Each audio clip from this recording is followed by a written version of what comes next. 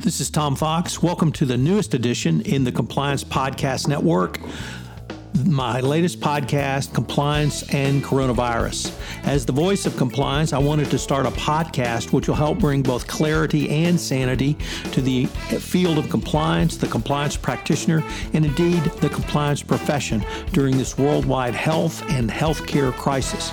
Taking up a variety of topics as diverse as working from home to sporting events, to the role of the board of directors, to crisis management, to the role of supply chains. We will look at all of these in this podcast. If you have a topic you'd like covered on compliance and coronavirus, please let me know. I'd be happy to do a podcast on it.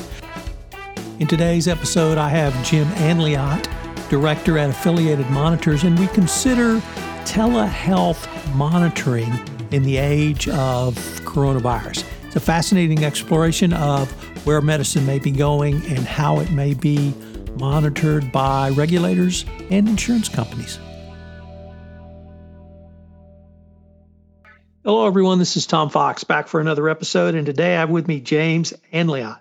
James is the Director of Healthcare Compliance Services at Affiliated Monitors. James, first of all, welcome and thank you so much for taking the time to visit with me today. Thanks very much for the opportunity to talk to you today. James, I was wondering if you could share with our audience a little bit about your professional background. Okay. I've been Director of Healthcare Compliance Services at Affiliated Monitors since the company's inception in 2004. Prior to that, I worked as legal counsel to a number of state professional licensing boards in Massachusetts for about 16 years.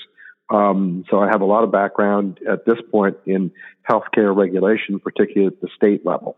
My responsibilities at Affiliated Monitors are to run some of our independent monitoring programs for individual practitioners and also to help healthcare organizations develop internal compliance programs for larger provider groups. James, of all the changes that have been wrought by COVID-19 and the coronavirus health crisis, the explosion in telehealth services may be right up there at the top. I have experienced that personally. It was a very positive experience for me, but there are many facets to this story.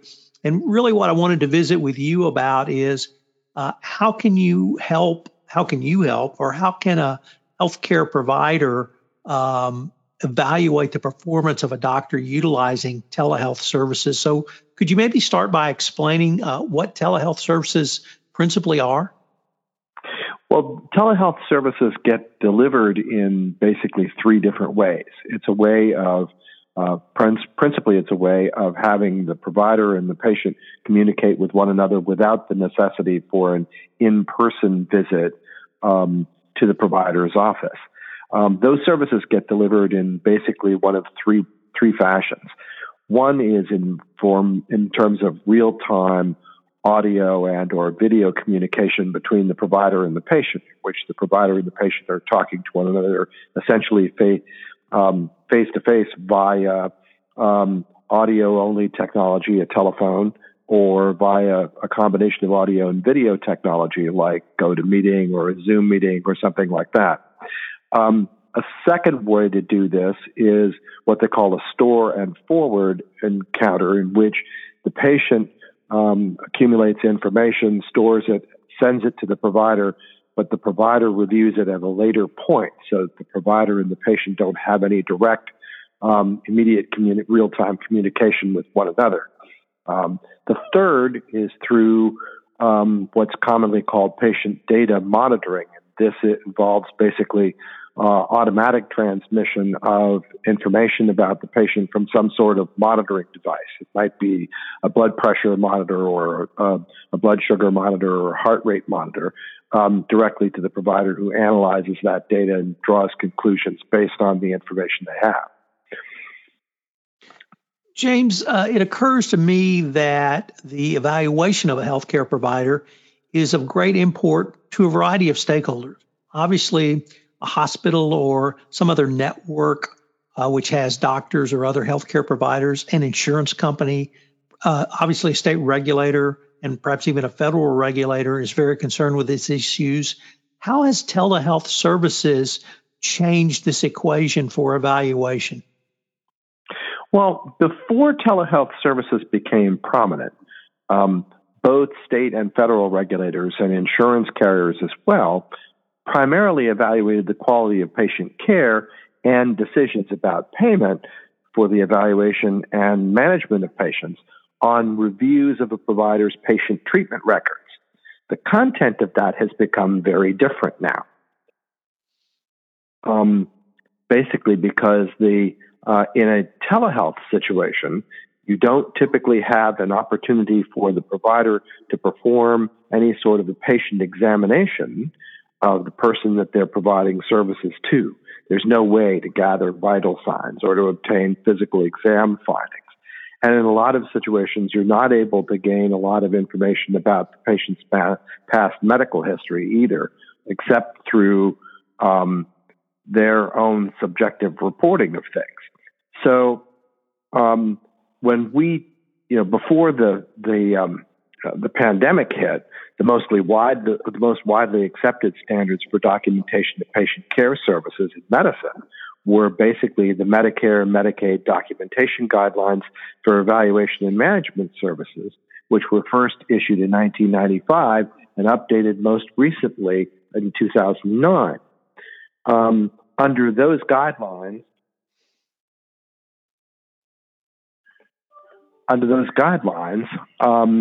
the principal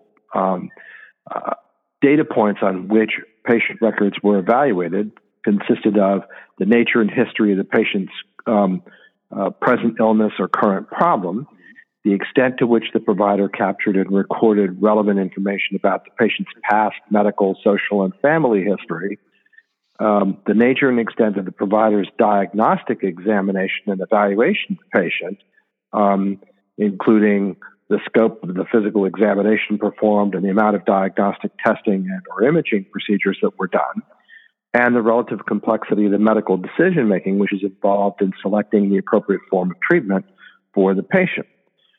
The federal government relied heavily on those key data points in determining whether a record qualified for payment for services. Most state regulators relied on those same guidelines to evaluate a physician's performance, although some states did supplement those guidelines with specific content requirements of their own about patient records. The problem is that the state level, alleged failure to meet those documentation standards was one of the most frequently used grounds for imposing professional discipline on a physician. And those sanctions, in turn, often triggered exclusion from public and private health insurance payment programs. In the telehealth environment, however, the process of performing a physical examination of the patient and or obtaining diagnostic or testing or imaging is considerably more difficult, if not impossible.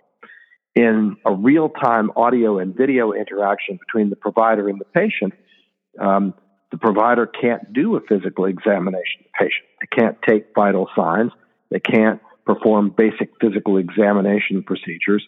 And their ability to get diagnostic testing results has also become more difficult because the pandemic has forced providers of laboratory testing and diagnostic imaging services to prioritize patients who have COVID-19 symptoms. And some have even closed down or refused to accept referrals for such testing from providers who are seeing patients who don't have COVID-19 symptoms. So that's changed the way in which healthcare regulators and in the way in which insurance payment sources have had to try and evaluate whether a physician is delivering the kind of quality of care they expect and the quality of the services necessary to qualify them for payment. James, in many other types of compliance, it is the regulators who sort of lead the discussion by changing the way they require something, by looking at something new, by adding a new requirement. Would that be a fair assessment in your world as well, that the state and or federal regulators are really leading this discussion by their actions, or is it something else going on? They've clearly had to. State and federal regulators have clearly had to shift their focus a little bit. I think the whole issue of telemedicine has been under discussion by state and federal regulators for some time, probably I would say close to a decade. But for a long time, they had time to sort of try and sort out how it was they were going to evaluate provider performance in a telemedicine environment. Now, with the onset of the COVID-19 pandemic, that time frame has become very much compressed. And state and federal regulators are now having to jump to new ways of evaluating provider quality of care. And that's proven particularly challenging. Some of the ways in which the regulators have responded have been very interesting. Medicare and Medicaid, for example, at the federal level, have at least temporarily said that a physician who is providing services to a patient by telemedicine does not have to document the patient's past medical history and does not have to document any patient examination findings in order to be able to bill for the fundamental evaluation and management services, which are at the core of each physician's payment system. This makes sense logistically, but it makes meaningful evaluation of the quality of care difficult given what the guidelines we have been using up to now. What's interesting is that even though the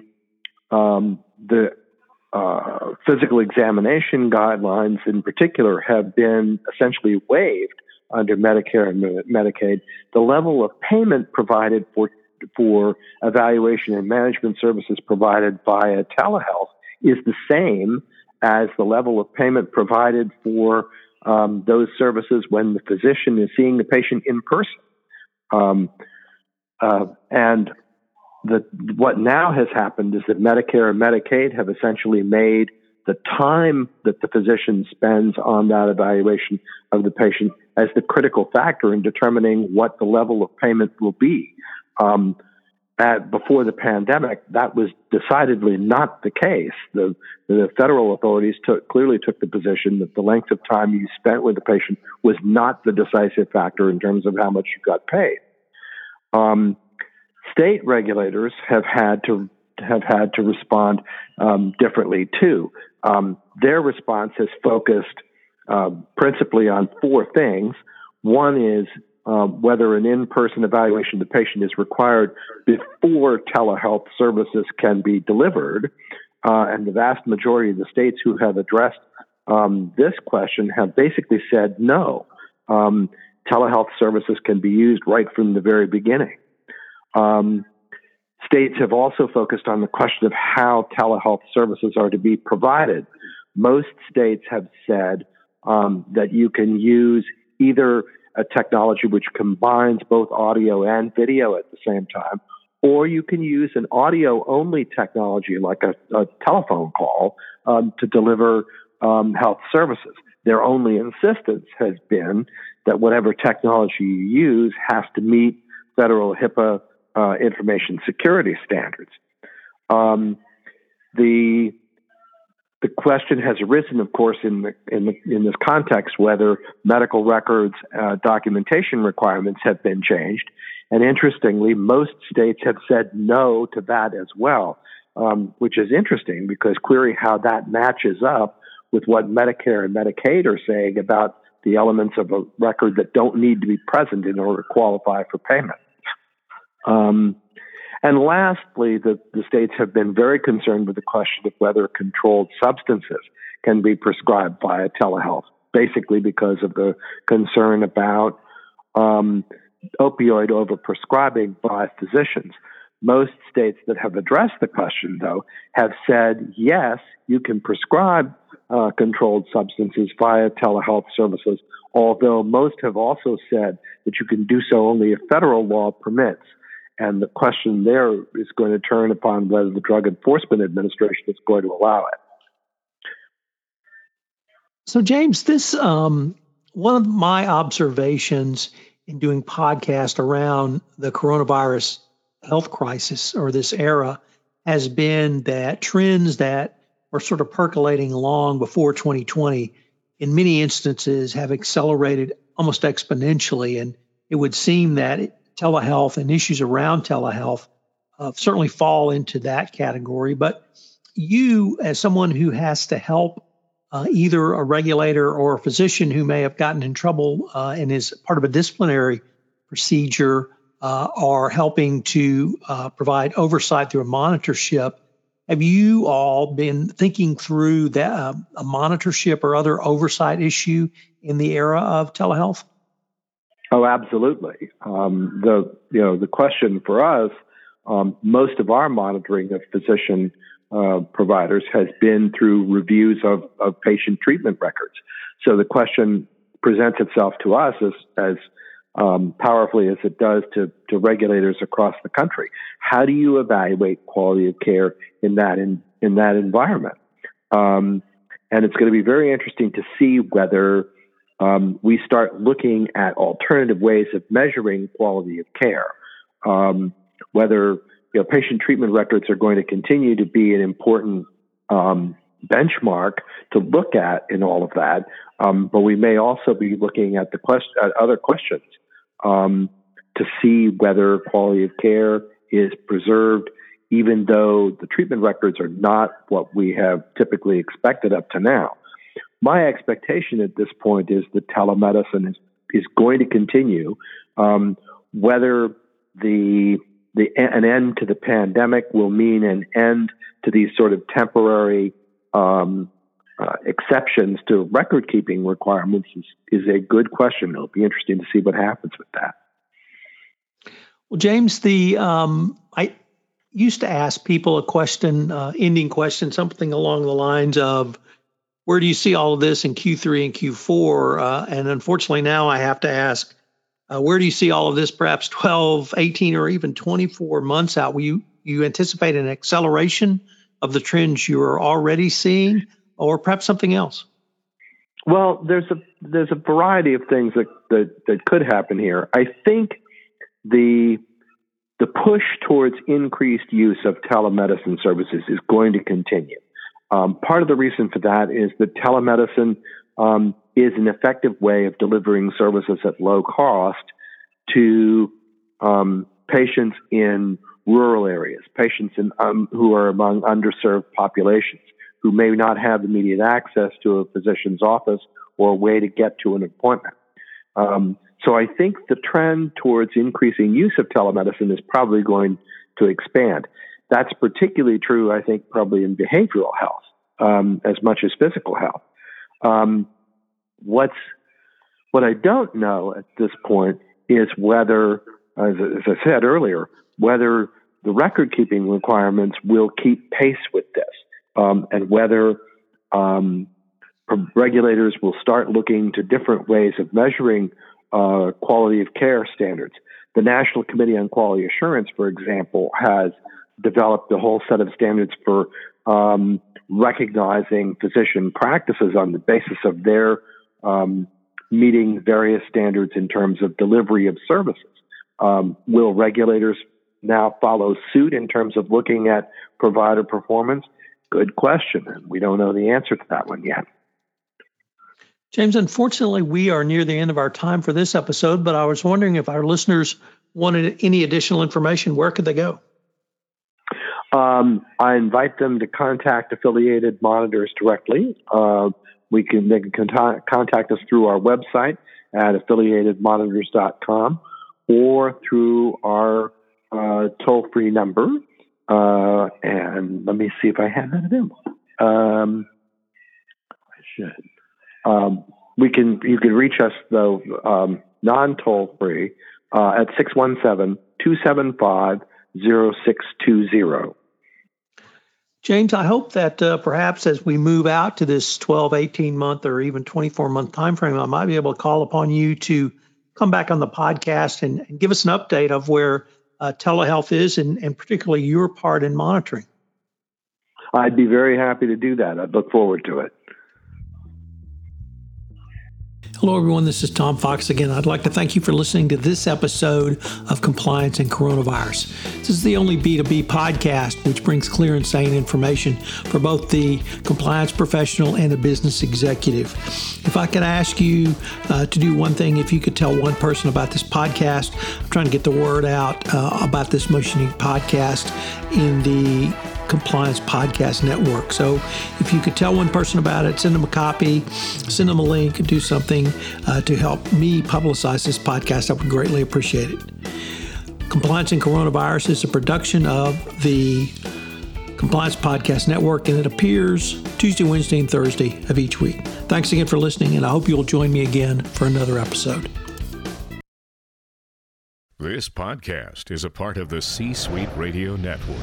For more top business podcasts, visit c-suiteradio.com.